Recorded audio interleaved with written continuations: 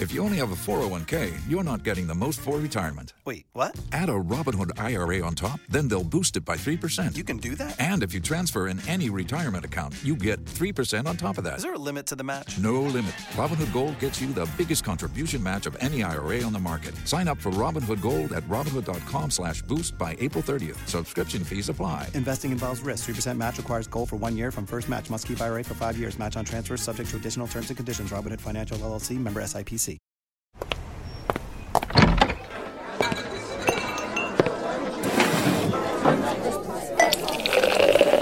Hey, pull up a chair. It's Hacks on Tap with David Axelrod, Robert Gibbs, and Mike Murphy.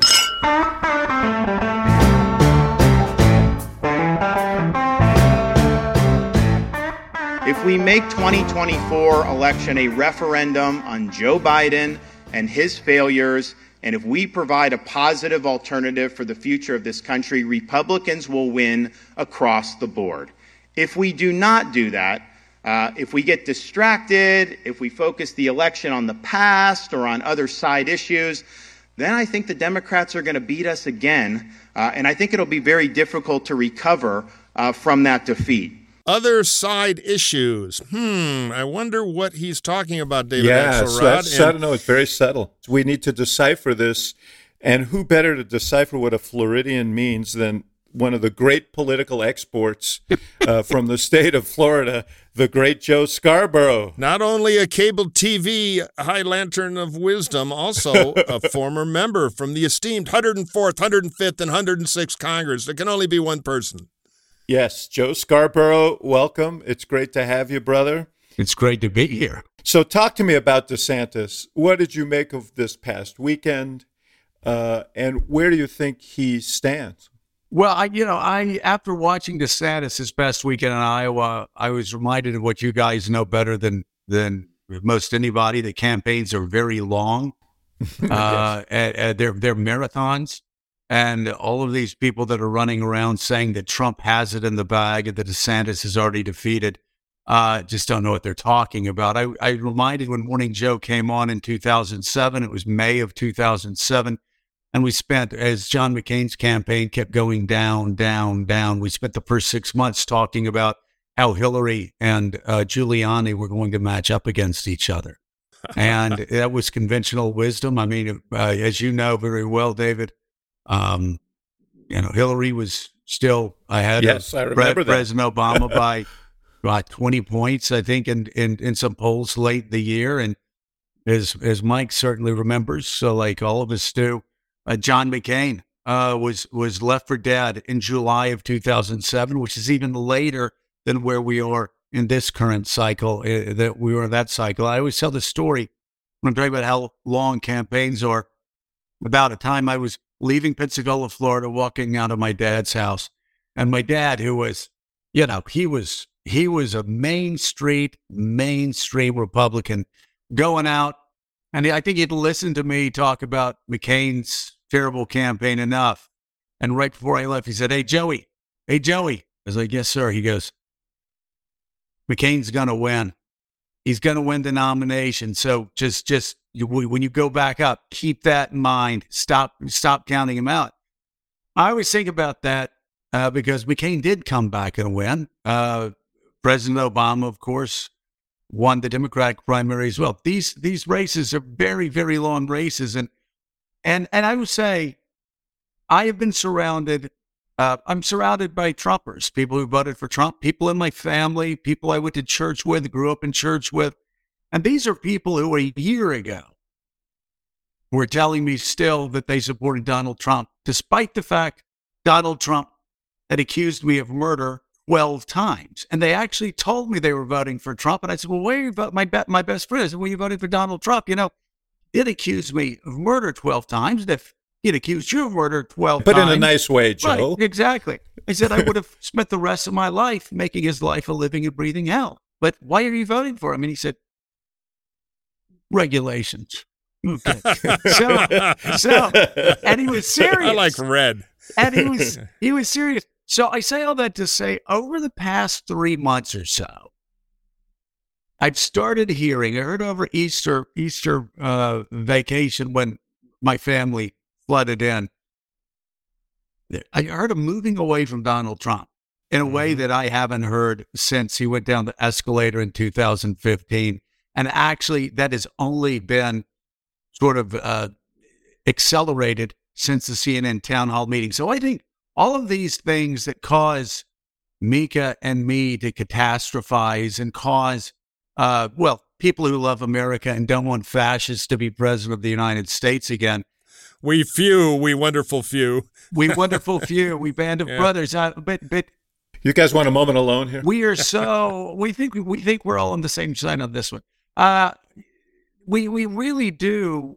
We're starting to see the very things that make us catastrophize are the very things that move swing voters and former Trump voters in the suburbs of Atlanta, the suburbs of Philly, the suburbs of Detroit, and Wisconsin, move them even further away from Donald Trump.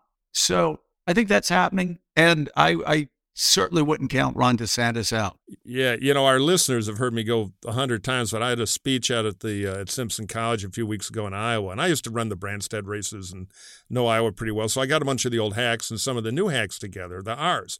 And some were on the payroll for Trump in 2016, and they said, look, this guy is not going to win the caucus. We don't know who is. But the biggest vote here, it's not anti-Trump versus pro-Trump. It's Trump versus God. Can we move on with somebody with similar enemies but no crazy who Biden can't beat? On the Christian side, on the regulars, it was fascinating to me. And, you could feel that. And I got some emails from Iowa when DeSantis took his show to town. He's got some candidate problems, but he is a move beyond guy. And they haven't read the memo yet from the Beltway that DeSantis is over. There's room for him to do business, and he was doing business. All right, you guys. And I know you're motivated, as I think democracy-loving people are, by feelings about Trump. But just talking practical politics, you're right, Joe. These are long races. I always refer to them as sort of the longest oral exam on the face of the earth, and they're very exacting. So what I'm really asking about is this past weekend. I mean, there was this thing that hangs over DeSantis, which is he doesn't particularly like people. He's not very good with people. He doesn't like schmoozing. He doesn't like backslapping. He doesn't like any of that. So they sent him out there. Remember, they wrote on his pad back in 2018, be likable, before his debate, something he needs to be reminded of. It's like the dancing bear. When a bear dances, no one says, gee, that bear doesn't dance very well. They say, wow, the bear can dance. So the fact is he went out and he did the bare minimum, no pun intended, in pun Iowa. Totally intended. I can hear the groans across America. Go ahead. But the question is, how will he hold up over the long term? And were you guys encouraged by what you saw this weekend? Well, I mean, when you say were we encouraged, I'm not encouraged by anything I hear Ron DeSantis doing in the state of Florida. I think the fact that he's got a pit bull named Bob Iger clamped onto his leg, and he's not smart enough to sue for peace shows that the guy just not that smart politically. That said, I do think there's a possibility that he can do the blocking and the tackling. The stuff that actually you guys did in the summer of 2007 when I read a New York Times article that said Barack Obama, because I didn't have a whole lot of confidence that Barack Obama was going to be able to beat the Clinton machine. I thought they were going to chew you guys up and spit you out. You should have called me, brother. I would have told you. Of course. Two things changed that. One was a New York Times article that I read that talked about the fact that all the money that he was making, he was pouring into the ground game in Iowa. And I said, okay, this guy's different. This is not, I love Howard Dean, but this is not Howard Dean 2004. This guy's playing for keeps. So the second thing was, of course, his ability to raise a ton of money. Now, Jeb was able to raise a ton of money, and it disappeared very quickly. But here's the thing about Trump. Trump in 2015 and Trump in 2016 was a candidate of disruption. All right? Now he's Elvis 1977. There is no disruption. We've seen this act time and time again. He keeps repeating the same lines. This is something that even Ron DeSantis can take care of. So I don't know, Mike. I'm not wishing for this. I just again, with the Republicans that I hear talking day in, day out, and I live around them all the time, they are all ready to move beyond Donald Trump. The ones that I talk to. Yeah, I think we see it the same. I'm not a DeSantis guy myself. I just want to stop Trump. I'm like, a clerk in the army shipping tanks to Stalin, because if I got to make a choice. And I'm not sure it will be DeSantis, but the way the conventional wisdom media figures it's Trump or DeSantis. DeSantis has a bad week, therefore it will be Trump. And you mentioned this earlier. It's a bad calculus. I like Tim Scott a lot. I wish Brian Kemp were running. I'm not a fanatic ideologically for either of them, but candidate-wise, I could see them both operating in the primary to take advantage of what I think you've identified and we've talked about, which the media will catch up to, which is there is an opportunity for somebody. I don't know who it'll be, but it's there. And DeSantis is showing he's got the right enemies for a chunk of the Republican Party, and he's not Trump. He's trying to do dime store Trump. I don't know if that'll work or not, but it'll ante him in, that and the 70 million, and we'll see. And there will be others. There are others in the race. He made a kind of strategic shift here in Iowa because he really leaned into this. We got to win electability. Trump can't win, although he didn't say the word Trump. He doesn't utter the word Trump. But that was his message, and that's what he's counting on, and that he's counting on turning it into a binary choice between him and Trump and crowding everybody else out of the field. But, Joe, you raised something that's interesting to me, which is the paradox of him saying we've got to win and we need to be an electable candidate as he tacks further and further and further to the right to try and signify for the Trump voters that he's every bit as Trump, except he's not nuts. And that, to me, that creates all kinds of questions about actually what kind of general election candidate he would be. I mean, the country is not... Republicans probably respond well to the stuff that he's doing, and that may be all he's interested in.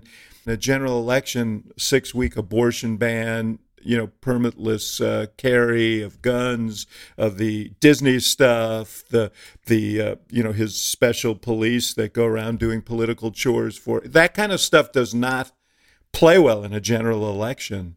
Well, this is the second thing that I found from my Republican friends, my evangelical friends that I grew up in, First Baptist Church in Pensacola and Meridian, Mississippi, and Chamblee, Georgia, you name it. This is another thing that I'm starting to pick up that I've got to say really surprises me. There are people who consider themselves, and not just one or two, a lot of people who consider themselves lifetime pro-life Republicans who are deeply worried about some of the more radical pieces of legislation that are passing. Now, I'm sure the people that are really engaged in the Iowa caucuses aren't these people, but I'm talking about Trump voters, Republican voters who over Easter, everyone that came to visit around our house, who were all Trump voters, have been 16 and 20, they all had a story. And we all know when people have a story that breaks through like sort of the talking points, somebody's screwed because it's connecting. Everybody had a story. I didn't bring up politics. I don't bring it up in the house. Everybody had a story about a woman in Texas. Who went to the emergency room and they pushed her out. They wouldn't deliver her baby. She ended up going septic. She either ended up dying or had to deliver that baby in a bathroom. Or a Florida woman who, you name it. I literally sat there with my mouth actually wide open with these pro-life Trumpers. They all had a horror story. I was talking about the 10-year-old girl who was raped that had to flee Ohio because she was afraid her parents and her doctor and her mental health providers couldn't make that decision. Or, Tudor Dixon in Michigan saying a 14-year-old who's raped by their uncle is a perfect example of why she didn't want it. The Republicans in Michigan didn't want any exceptions for abortion. What I'm finding here is really wherever I go, it's just real, just repulsion against people repulsed by these extreme pieces of anti-choice legislation that are passing legislatures. And if you really want to figure out why that is, there's only 9% of Americans who support a ban on abortion with no exceptions. And these at 6 weeks might as well be no exceptions. Right. And of course, Mike, you brought up Tim Scott. Tim Scott saying, just complete, total abortion ban nationwide. Let me tell you, even when I was running in Northwest Florida in the district that Jerry Falwell called the most conservative in America, I didn't go that far. They're off the cliff. And it's good. By the way, and it's going to cost them. I really think that this is every bit as dramatic a change in American politics. If you look at Kansas, if you look at Kentucky, if you look at what happened in Wisconsin a couple of weeks ago, as Prop 13 in 1978. This is a political earthquake. Dobbs is a political earthquake, and Republicans, they haven't felt the tremors yet, but everybody else is holding on. No, they don't know. Yeah, the game has changed because Dobbs is the first time in any of our memories that the Supreme Court took something away from people. That's a new ballgame in America. What do you mean I can't have what I used to have? You don't do that to Americans. Yeah, and the old abortion issues was, well, it's kind of settled, but here I'm for changing it now, moving on to my Chamber of Commerce speech. Now the world has changed because they took a perceived right away, and very few of these guys know how to navigate it. Meanwhile, they're looking at the Iowa caucus thinking, I got to somehow be pro-life enough not to get killed because I got to wound and kill Trump, but I don't want to be President Huckabee or President Cruz or President Pat Robertson. And they're stumbling at it but most of these guys stumble out of the box, and we'll see. I just want to make one point about something you said earlier, David. You got to remember with Republican primary voters, they don't see electability the same way that political people calculating a general election do. Their version of electability is a better, younger, smarter warrior for the cause with all the right enemies. And that's where Cruz is trying to go. I agree he's going to have general election Not Cruz, troubles. you mean DeSantis. I'm sorry, I get them easily confused. But there was a Freudian slip worth making. yeah. Sitcom Dracula 1 or Sitcom Dracula 2. But Biden is so weak, even a flawed Republican candidate has a shot. On paper, the worst matchup for Biden. I have this replica remedy theory of presidential politics. What is the thing? Like when in 2000, what was it that people wanted to correct for? What was the single most irritating aspect of Trump that they wanted to fix? That he personally was kind of an asshole, that he was nasty, uncivil, indecent. Biden was a good matchup for Trump. Now, if you were thinking about the next election, a guy who was 30 or 40 years younger than him, a sort of muscular governor and so on paper, that's the right matchup, but we don't play these things out on paper. Just back on the choice thing, though, I want to get back. I'm going to throw this to you. Let me just interject shortly. One thing. I agree. I like to say people vote for what they think they didn't get the last time. But a lot of what Trump had going that's all gone now, to Joe's point, is people actually thought, I saw a lot of data on this when he first ran, that he could fix Washington because he's the can-do guy from The Apprentice. He fired Gary Busey or whatever. And that all went away and gave him less in the reelect because it was proven to be totally false. Yeah, but I will tell you, one thing I heard in that town hall the other day was he has completely shed other than some references, to his own greatness, he's kind of shed the persona of the incumbent, and he's back to being the insurgent, and he's back to saying, "Yeah, I'll end the war in 24 hours. I'll do this. I'll do that." And here's the thing, guys: there is. I don't know what Donald Trump's ceiling is. I know he has one. He does have a pretty high floor. And that's the challenge here. And that's why DeSantis has to make this a binary race, because if it's not a binary race at the beginning, he could get badly squeezed here from people who just aren't sold on him. But on this abortion question that you guys were just talking about, so Joe, based on what you say, I mean, Trump this is one place where he's sort of, he's sought out some turf a little bit to the left of DeSantis. You think that he's making a good move there? Well, I mean, he made the calculation in 2016. Remember the debate where he was talking about how Planned Parenthood did good things in the South Carolina debate, still won the South Carolina debate, won the South Carolina primary.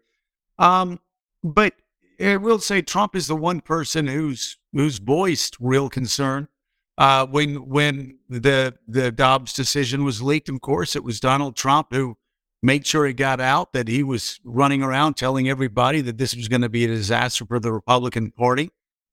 He blamed pro-lifers for the 2022 losses, and of course causes obviously a little bit of break with some of them. He did claim credit in that town hall for making it all happen by appointing the Supreme Court that he appointed. So he's kind of playing both sides of the street. Of course, he's greedy. Donald Trump. You know, we know he's pro-choice at heart, yeah. but this is all, he's a show for the rubes, and he'll work both sides of the deal, you know? Yeah. It's crazy. Oh, he always does, but there's no doubt he understands. Again, I keep going to the suburbs of Atlanta because it really is. We always talk about the suburbs of Philly, but you know, I was born in Doraville, Georgia, which was then the outskirts of Atlanta. Now it's sort of in the middle of the sprawl.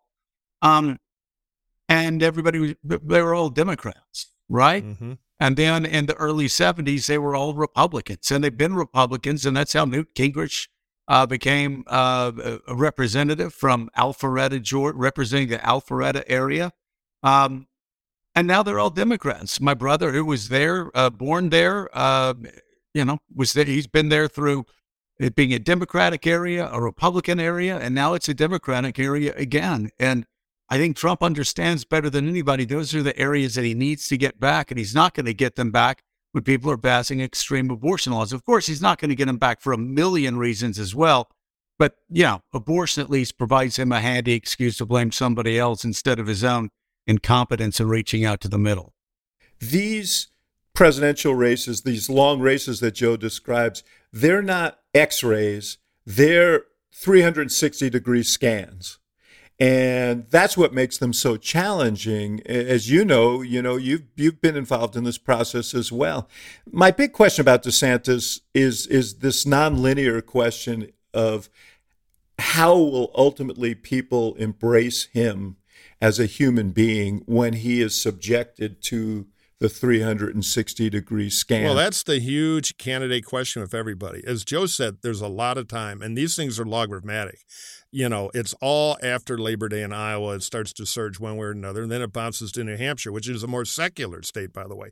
And also, don't forget, when the Democrats killed New Hampshire and killed the Iowa caucus, there are hundreds of thousands of Democrats who are used to speaking up, who have nothing to do, and both contests are pretty easy to cross over into. There are 172,000 Democrats who voted in the last caucus who have nothing to do when they're used to trudging through a blizzard to pipe up. So this one could be different. DeSantis needs a second look because the media narrative has gone to hell. His donors are falling off. Yeah, but you've got to point out that the second look is more important than the first. Totally. Well, he's beginning that because now the New York Times, and then I love them. They're friends of mine and blah, blah, blah. But story one was DeSantis dead. 2 days later, Trump rally fizzles while DeSantis packs him in. And, so it's mind-boggling. He's going to get the process second look. We're doing it right now. Well, he has a little bit of life to him. Then when he goes to my metaphor is 10,000 car washes. When he gets to car wash 2,000, because we're only at 1,100 right now, then he's got to show there's a little love in him. Now, his secret weapon was deployed. We should just mention this. Casey, who's running the campaign and understands public charm from being in local TV news. And she was a hit in Iowa. He needs to come down with a bad case of something or inspect Fiji and just put her on the trail because she's a lot better. Maybe some of it will rub off on him. So I think it's an open question. But I don't buy finally this thing that it's Trump or DeSantis. It's Trump or somebody. And the somebody race is open. Scott had a wobbly launch. I totally agree. But he's kind of the anti-DeSantis. He's all personality and affection. Maybe that'll catch on. I wish Kemp was in there. Looks like he's nailing the door shut now. And then there's Pence. We should probably talk about. He's getting in, got weaknesses, but he's somebody. And he has low expectations. Never a terrible thing. So yes, he's done well to lower his expectations. It's been a brilliant plan. Well crafted. They've sort of said in their spin as they roll out this super PAC and get ready to launch that he's going to run as a kind of Reagan-style conservative. He's going to be strong on Ukraine. He's going to basically run on the Reagan platform. Is that where the bulk of the party is now? Leaving aside that he Trump has sort of wrecked him. But you know him well. What do you see for him here? Well, nothing good politically. I just say you don't win Republican primaries sort of playing both sides. And that's the thing that Mike has been doing. The vice president's been doing all along, playing all sides, cozying up to Trump as long as he can cozy up to Trump until he has to turn on him. And so, of course, thanks to Dan Quayle and Mike Pence, the Republic was saved on January the 6th, and they'll go down to the history books for that. But you just can't, you don't win Republican primaries sort of go lumbering back and forth and trying to be this moderating force, trying to, balance things on the top of your head. It's just, that's not how Republicans run primaries and win primaries. So I suspect maybe he ends up at 3, 4, 5%, but a lot of hostility towards him because for the same reason there's hostility towards the United States military and the FBI because everybody didn't sort of cave and follow Trump's plan to overthrow the United States government. Hey, just a quick interjection because I'm going to get angry mail from old Rubio people who think I'm unfair to Nikki Haley. She's interesting. She's generational. She's only got, last report, $4 million hard dollars in her account, so I don't know if she makes it to Labor Day without some fundraising. But if she got the spotlight, I think maybe she does some business in primary. What do you guys? Well, yeah, but she has a bit of the problem that Joe talks about as well. She's both sidesism. Yeah. Both sidesism on Trump. Yeah. She's a straddler, and that's hard. That's what I've never really understood. There was a way, and all three of us could have explained to any of these candidates, there is a way to separate yourself from Trump without absolutely torching him. We've all run in primaries. We've all understood that if there were 5 people, we were going to have to beat them into submission politically, but do it in a way that, for me, I had a runoff. If you don't reach 50% in Florida back then, you had a runoff. Right. I had to beat them into submission at the same time, give them a big hug and let them know how much I loved them, so I could keep them on my side after I got into the final one-on-one race, and actually succeeded in doing that, which is why I won the primary. But Nikki Haley, you look at Nikki's quote, the governor's quotes. One day she's like, damn us for ever following this man. He is bad for democracy. He's bad for this. He's bad for that. And, then the next day she's defending him, and I think that's her problem. That's Pitts's problem. You can't have it both ways. And I don't think that any of them have handled it very well. I do think DeSantis saying, listen, nothing against Trump. He's done some good things for us, but we've been losing, for 7 years in a row. That seems to me the best approach. Yeah, I thought he was pretty good on that. I mean, the king of it is Kemp, but, despite my constant urging, because he's the one guy. Or maybe because of it. Yeah, maybe. Well, it was funny. I heard a little rumors from there. They actually tuned into the show and then talked about it for an hour. They want to run against Ossoff. And my argument was, okay, do that after you don't win the nomination or win the nomination. But anyway, he was the best at the anti-Trump kung fu, and they should learn from him. Okay, then let's take a break right here, and we'll be right back.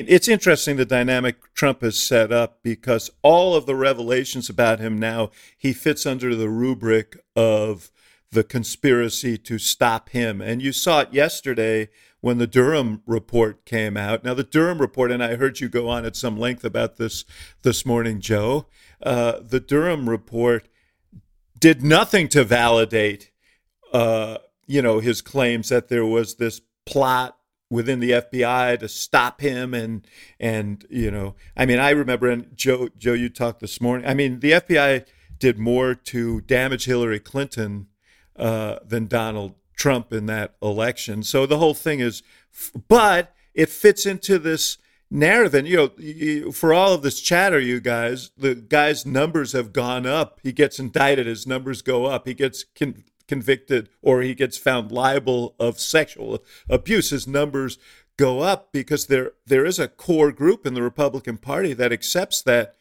they're just pounding on him because he's the avenging angel taking on the deep state. And a core group that just loves to torture the media. If I'm a Red Sox fan, I'm never going to cheer the Yankees or criticize, screw them. So, whether or not that's all about Trump or institutional tribal Republican hatred for the narrative coming out of East Coast media is a part of that mix, I think. Spoken like a true West Coast guy. Former right-wing nut, now Trump-hating right-wing nut. This isn't like everything with Trump. This is sort of new dynamics, uncharted waters. Plainly, we've never had anybody under indictment running for president of the United States before. But I said on TV the other night that, in most pursuits, being a sociopath is a liability. But in politics, it can be an advantage. And it is an advantage to him because he's completely without shame and he is completely convincing about whatever it is he's trying to sell at that moment. And so, I think that the old conventional wisdom was Trump can't be beaten. The new conventional wisdom is DeSantis is surging and he may consolidate the anti-Trump vote. And I'm going to stand back and watch because I'm not sure, about any of this. It's too early. You can't be sure. The biggest force in the party is move beyond Trump if possible. Now, whether that'll materialize behind a candidate or not, it's too early. We got to have a campaign. And also, I think it's too early to also say that the indictments don't hurt him. I think the indictments do hurt him. I don't care what anybody says. You can whistle past the graveyard all you want. But if you're indicted, that has an impact. If you're indicted even in Manhattan, that has an impact.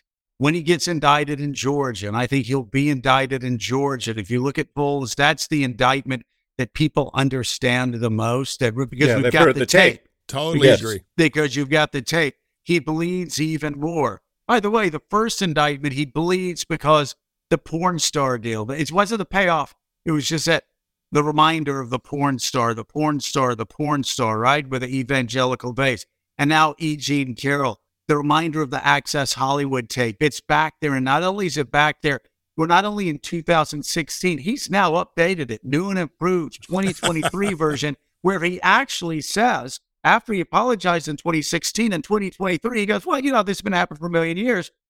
Unfortunately, or fortunately, I can just walk up to women because I'm a star and I can sexually abuse them. And maybe, he says, maybe that's a good thing. That's also in their face. Georgia will be in primary voters' face because we've got the tapes. You got the same thing going on with the documents at Mar-a-Lago. He's likely going to get indicted for that. We've got a New York case going on for fraud against the Trump organization. So you think that all these bricks, that at some point, it's too many bricks for the load? It's just too many. Because again, Mike will tell you, and I will tell you, the Republicans we talk to, you bring up Trump and the people are like going, you left-wing media people. I go, you mean me who got a 96% lifetime ACU rating, that left-winger? Yes. I think they've revoked that, Joe, but anyway. You left-winger, you guys just hate Trump. I don't hear that anymore.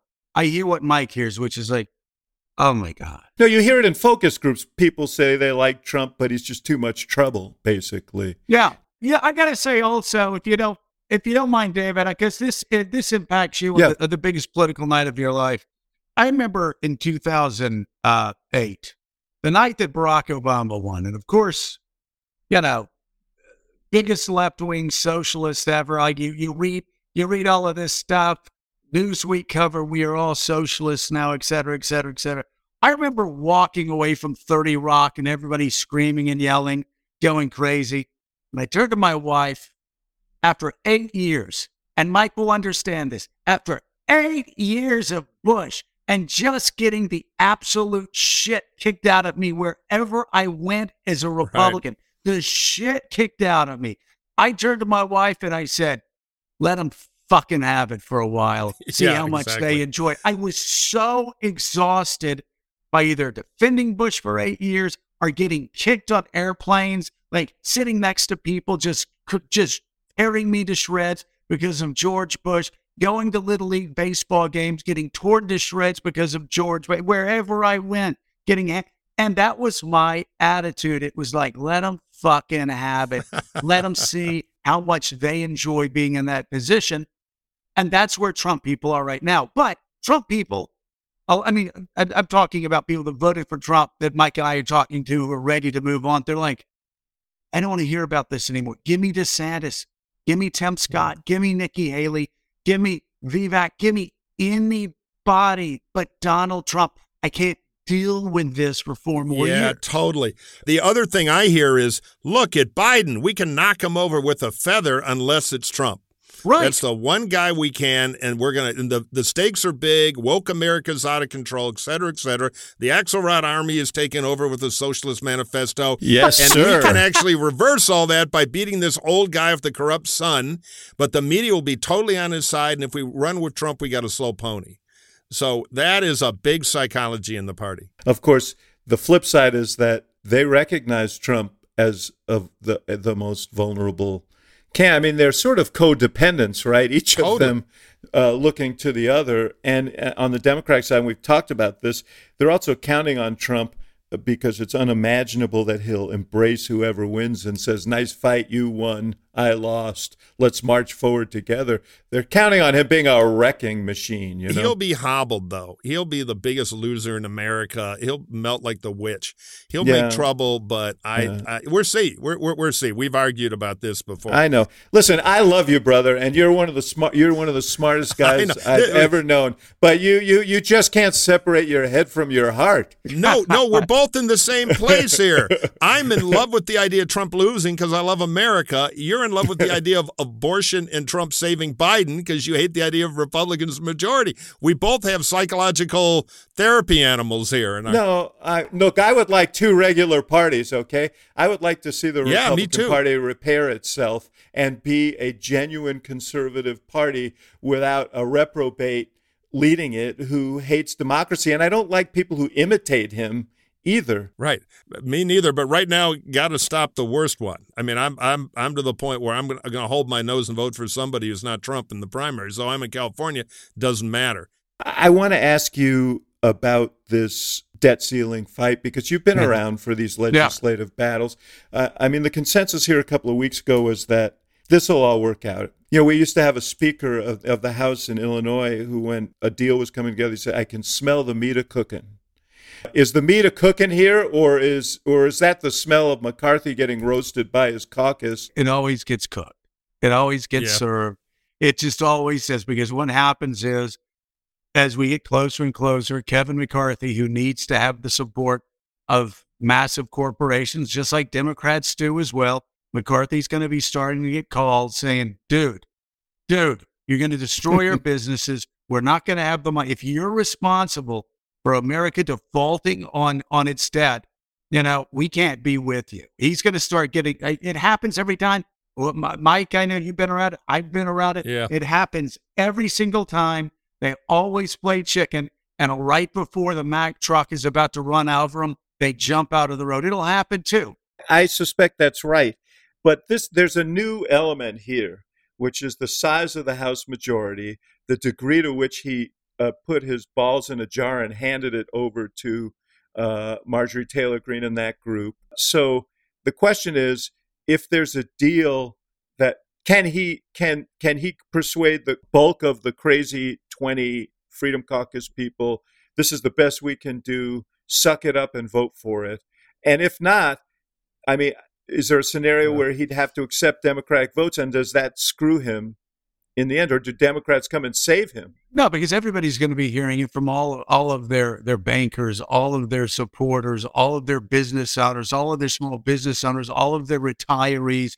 They're going to hear, get the deal done. Don't destroy our 401ks. Yeah. Don't cost millions of jobs. Get the deal done. So if he can't get 5, 6, 7, 8 of the most extreme Republicans in the House, that's okay. Because how many? 14 Republicans that won in Biden districts? They're not going to go down with the ship. They're freshmen members of Congress. Yeah. They're going to want to get reelected, and there will be enough. I mean, it's so if this is something that McCarthy will figure out. Who can afford to vote for this? Who do I need to give a pass to vote for this? And he'll do that, and they'll get one more than they need. Yeah, I agree on this. As bad as it is, and I hear the staff talks are actually promising because the staff are grown up mostly. Meanwhile, Kevin went out and, waved a sword around for optics within the caucus. But Joe, you know what it's like on a tough, I've been the political consultant in this thing with House members. They give the can't do it. And right at the end, you say, listen, asshole, you're going to lose. Yeah. You want to go back to run your auto repair shop in Kokomo, Indiana? Because that's the next story here.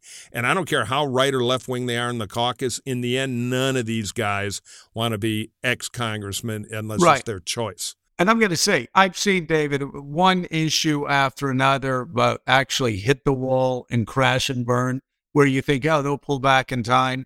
Our people used to think that we would pull back in time when we were going crazy trying to balance the budget and would shoot down our own appropriation bills. This is the one issue. This is the one issue I've seen time and time again that always gets resolved because the alternative is just too horrible. The problem is the incentives are to do it at the last minute. There's no incentive to do it now, and that's scary. Right, not right. Well, look, my thought, and I said it last week, was they should extend this thing to October, pass the and do the negotiations on the budget coterminous with that vote and agree on a budget deal. But maybe they can get it done sooner, which would be better for the economy. Biden's taking some shit from the left for some of the things that have been leaked that he was willing to increase in age limit for people who would have to work for food stamps and Medicaid benefits and so on. So there's a little pressure on both sides, but you guys may be right that the pressure of the catastrophe may be a disciplining. Well, and David, if I were betting, if you could bet on this thing in Vegas, I would bet actually they would do what you just said they were going to do. They'll push it off. If they have a chance to push it off, delay the pain, they'll push it off. They always do. Punting is the favorite thing. Okay, let's take a break right here for a word from our sponsor, and we'll be right back.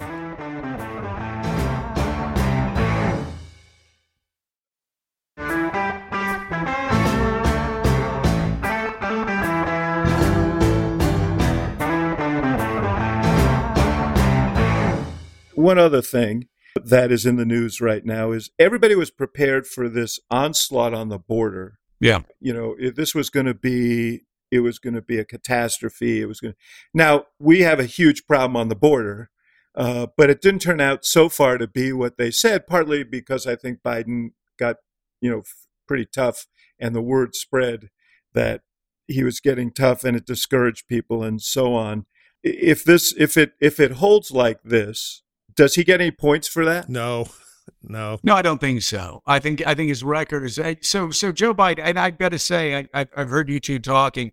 I've got to say, it's good that I am in the middle because David, of course, you were called a socialist by Mike, and Mike's desperately looking for a Republican. I'm not looking for a Republican anymore.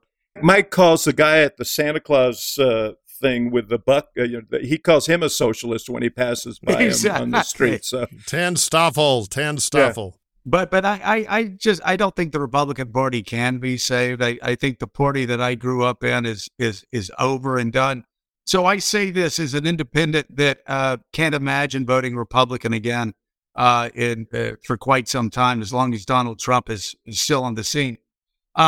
So I say that, and then say Joe Biden. I think Joe Biden's been an extraordinarily successful president in many ways. History books will show that on Ukraine, on the NATO, on what he's done with NATO, the expansion of NATO, what he's done in bipartisan legislation, what he did in his first midterm reelection. And history will show that, whether people want to talk about that now or not. Yes, I agree. That said, Joe Biden's two, I think, major mistakes. One was Afghanistan. Biden hated Afghanistan, the leaders there since 2009. I knew this was going to happen because he just loathed, and I'm sure you did too as well.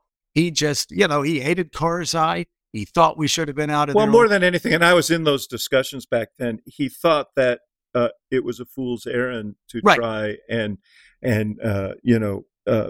transform Afghanistan into a Jeffersonian democracy. Right. And also that they were playing us. They're getting billions of dollars and playing us, and he was right. Yes.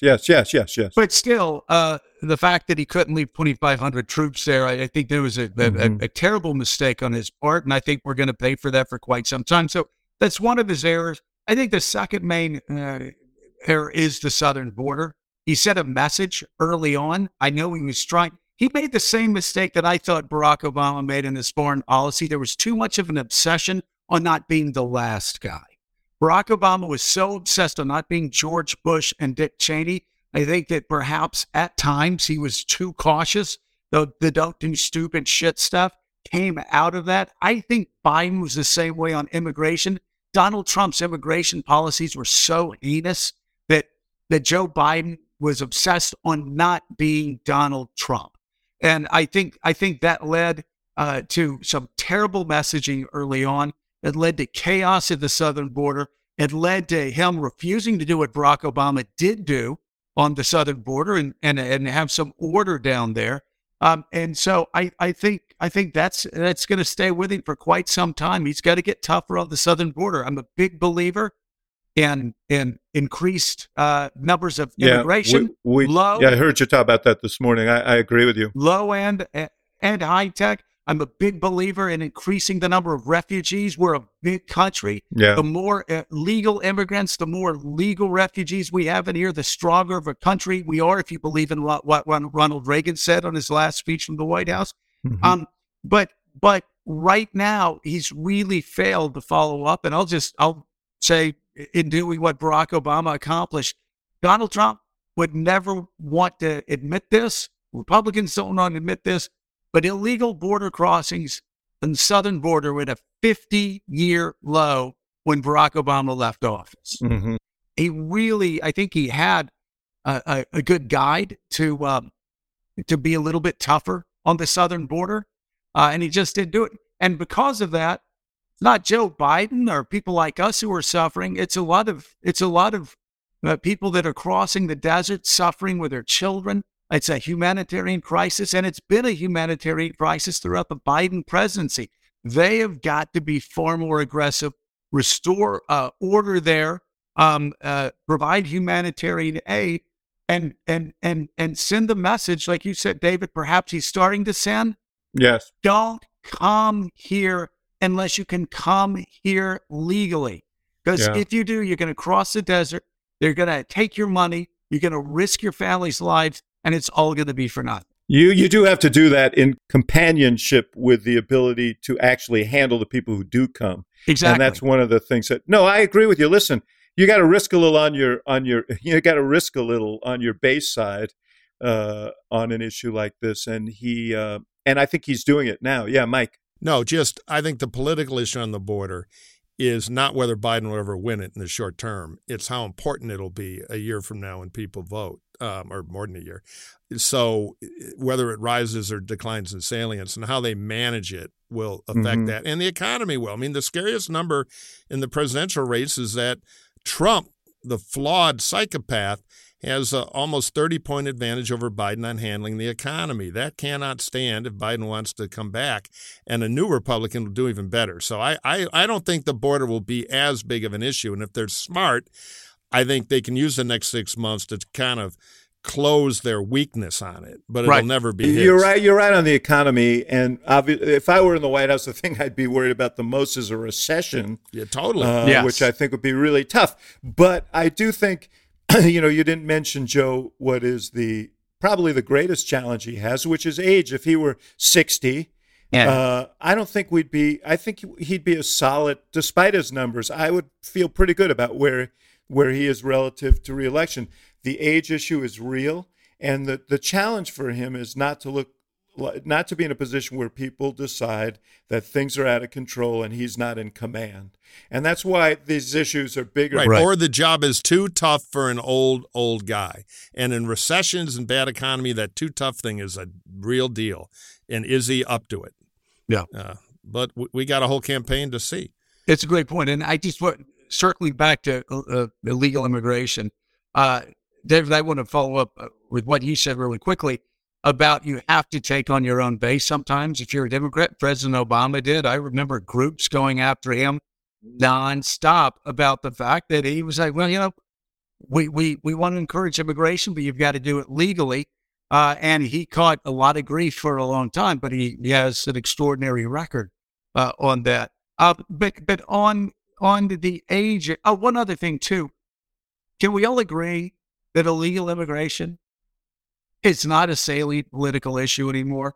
It's offensive. It's a humanitarian crisis. We should be offended by the suffering that goes on down there.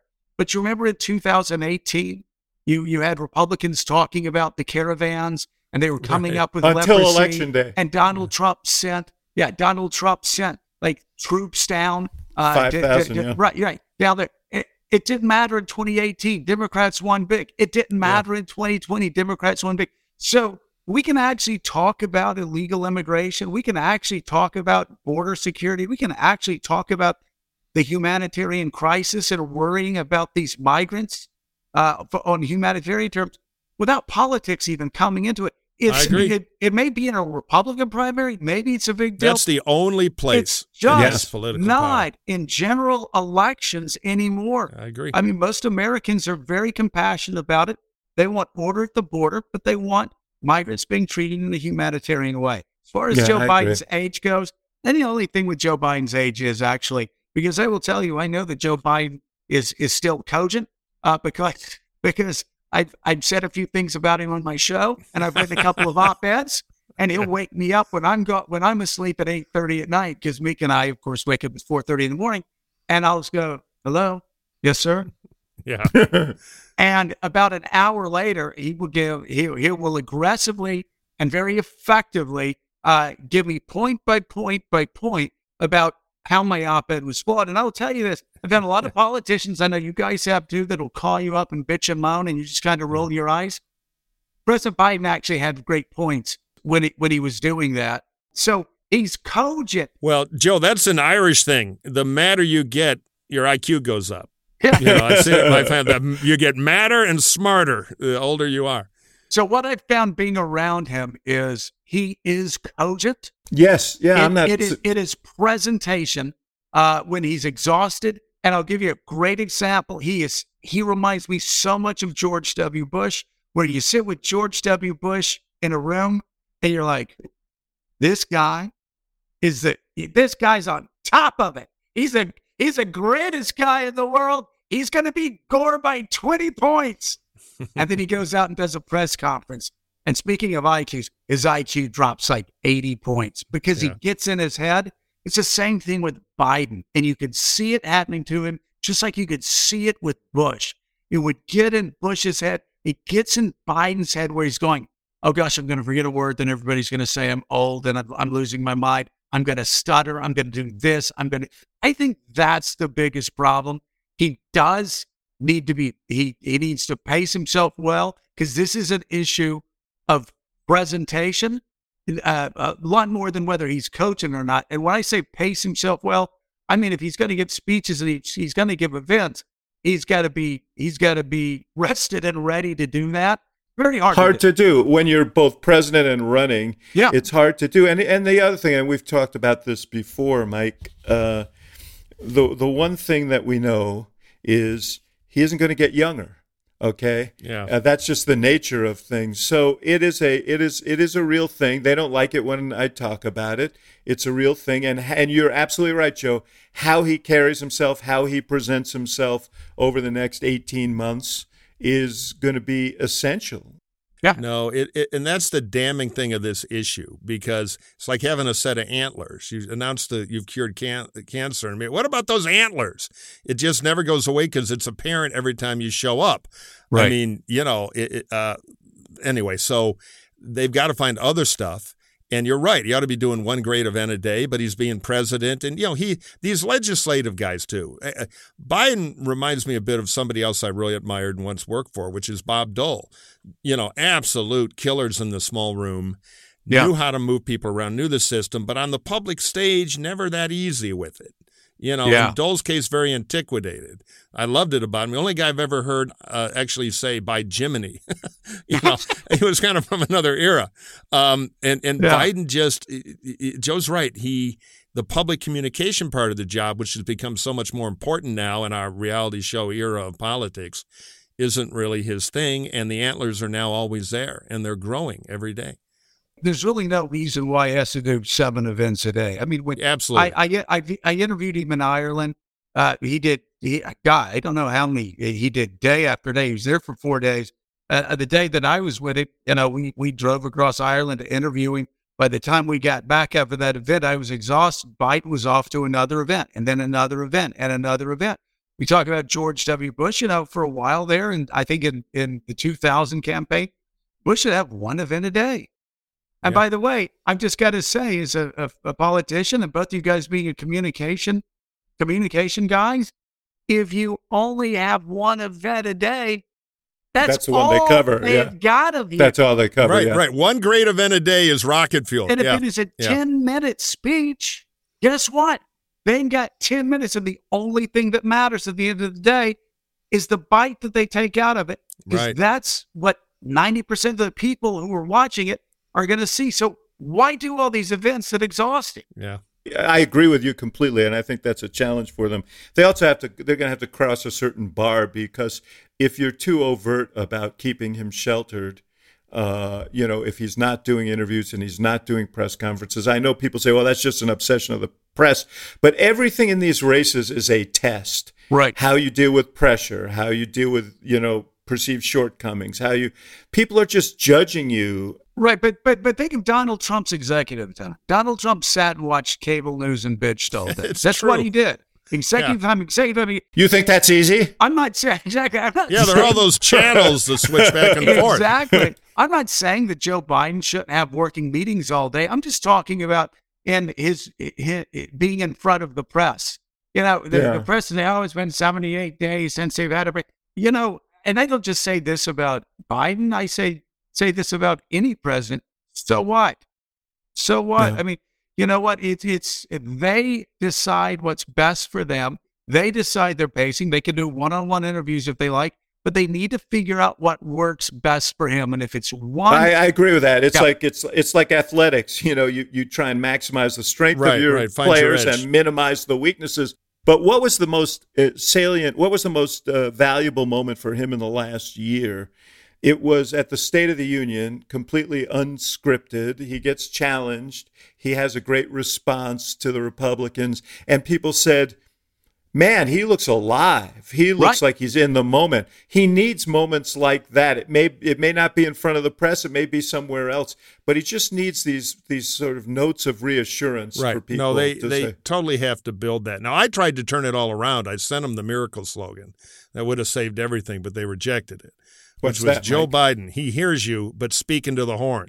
I got a little nasty note back. No more suggestions allowed. But he should remember, I'll tell you, the Bob Goodman lesson. The great Bob Goodman, old legendary Republican ad man, consultant, did a lot of races. He was doing John Tower's reelection. And, you had that Texas mentality of tough, and Tower had the voice, but Tower was not a tall man, so they had to do the television. So Goodman shot the spots in the old Senate chamber with the small furniture. And Tower looked bigger than life, put it on television. Perfect senator for Texas. So they ought to construct the whole thing. I'm totally with you on this. Create those moments. Yeah. Don't make him a regular candidate. Sir, we're so good. We figured out how to do a fourth rally in Lima, Ohio. They love you that. No, danger. Joe Scarborough, how many hours did you do this morning? 4. 4? Is it 4 hours this morning, and you just did an hour with us? Boom. And we're man, it's unbelievable. And talk about a guy who looks unruffled, looks like he could do another 4 hours.